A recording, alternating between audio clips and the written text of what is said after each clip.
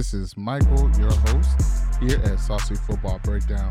Coming up on today's episode, I am going to be talking all things Chelsea, Clear Lake Capital, Todd Bowley, and so much more. You are going to want to stick around for today's episode if that is what interests you. So let me just dive right in. Chelsea's last two games, they've been bad. They've conceded a total of 8 goals in 2 games, which historically, that's just not something Chelsea does. It's unacceptable to the modern Chelsea fan.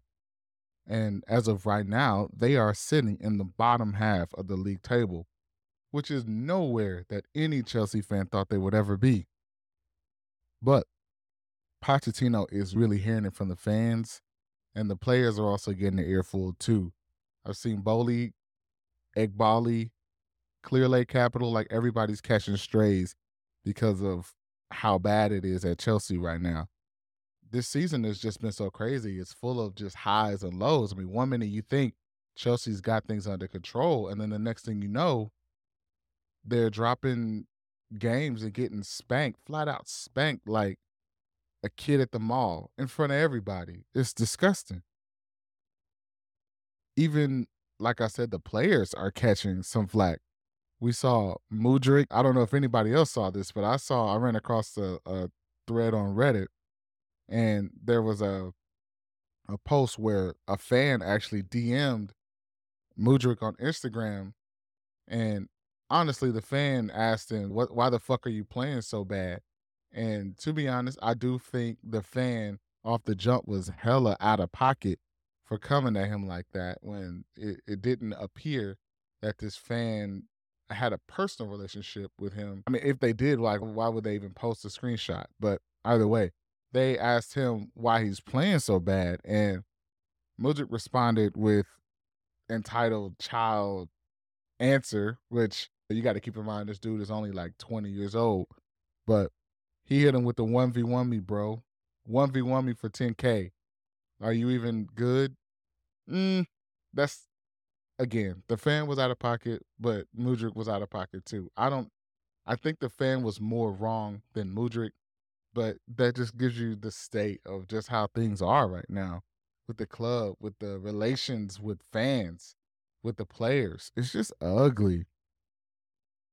And I think it's easy to forget that this team actually does get to play in the Carabao Cup final against Liverpool here coming up.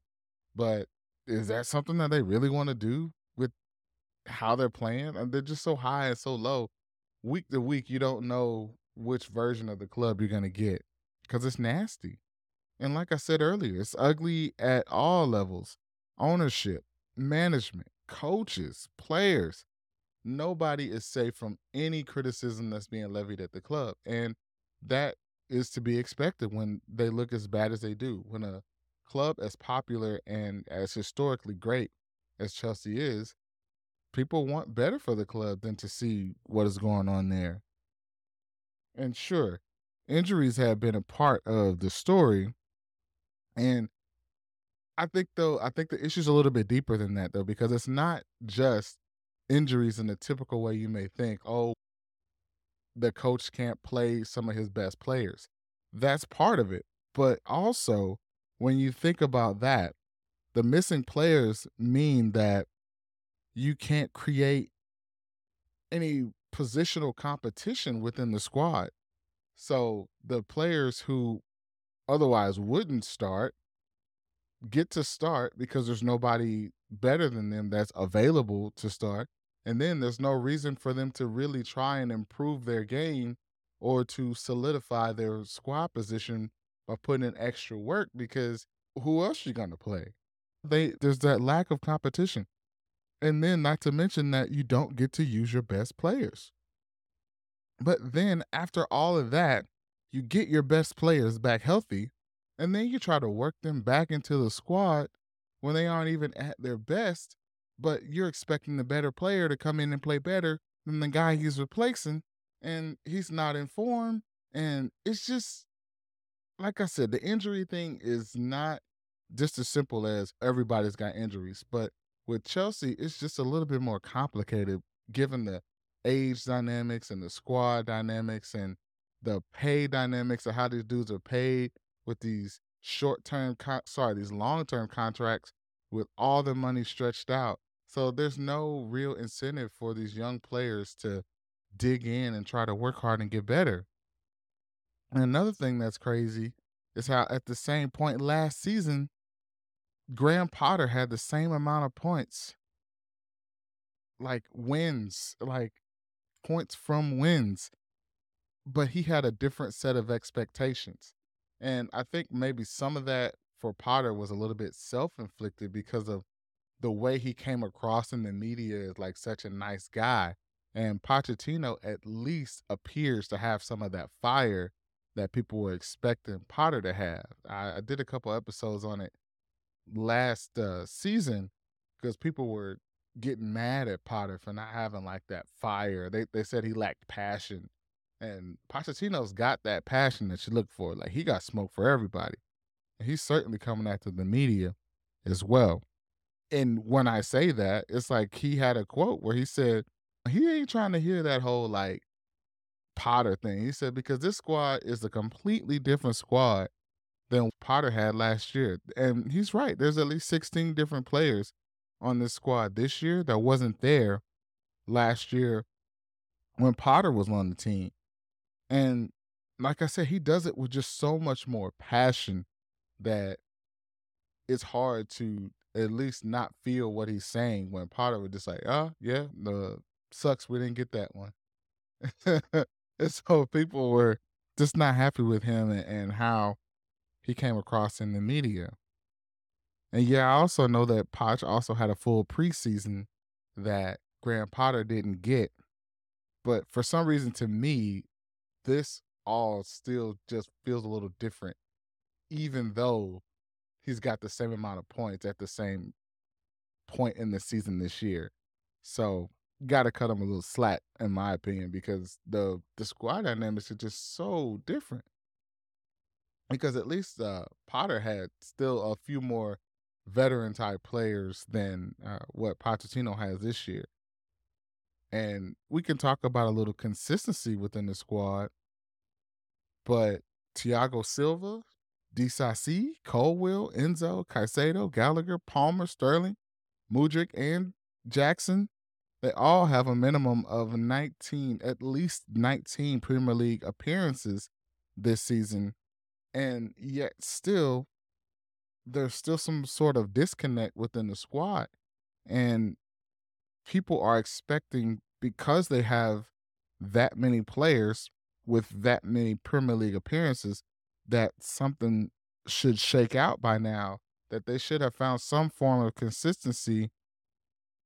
But let's see. Disasi, Colwell, Enzo, Caicedo, Palmer, Mudryk, and Jackson, all those dudes are less than 23 years old. They just ain't got it.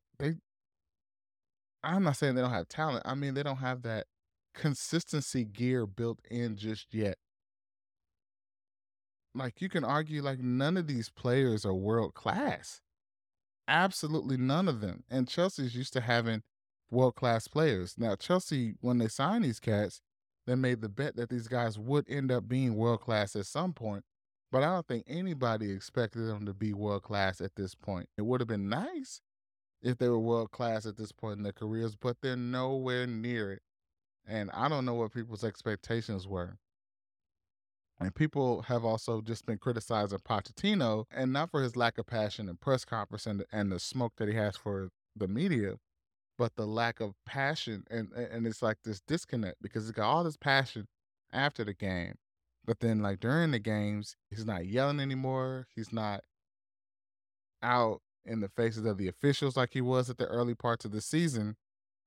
But I would argue that he had to actually tone it down because when he got that red card earlier in the year for going at the refs and yelling and going too hard during the game, he had to sit out and miss a game, which they lost. And that same game, Nicholas Jackson got a red card, which then he had to miss some games.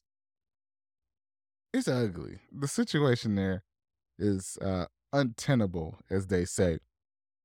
Some of the fan base even still refuse to fully embrace, and they never really have fully accepted Pochettino because he coached at Tottenham. But I personally just wouldn't go that far with him. He he's all in on Chelsea, and he is got this squad in position with all these terrible things that I said. He's got this same squad in position to compete for a trophy, which is the Carabao Cup final this year. So it's not a bare cupboard with what he's working with. It's just you're not going to put together any consistency with the type of squad that he's got there right now. They're all either young kids or the veteran players. Like I said, they don't have anybody to push them for any competition. So there's no reason, there's no real external reasons to dig in and just fight for your position and work hard and be your actual best. But hey, I think I'm going to end it here. If you like this, please take the chance to rate the show, leave me a review if you feel so compelled. Connect with me on any of my social medias at Saucy Breakdown. All of my handles are the same on all social media: Twitter, Threads, Instagram. Hit me up. Also, I hope you peep the new cover art. Let me know what you think about that. I don't know. That's it. Thank you for listening. I'll catch you on the next one. Later.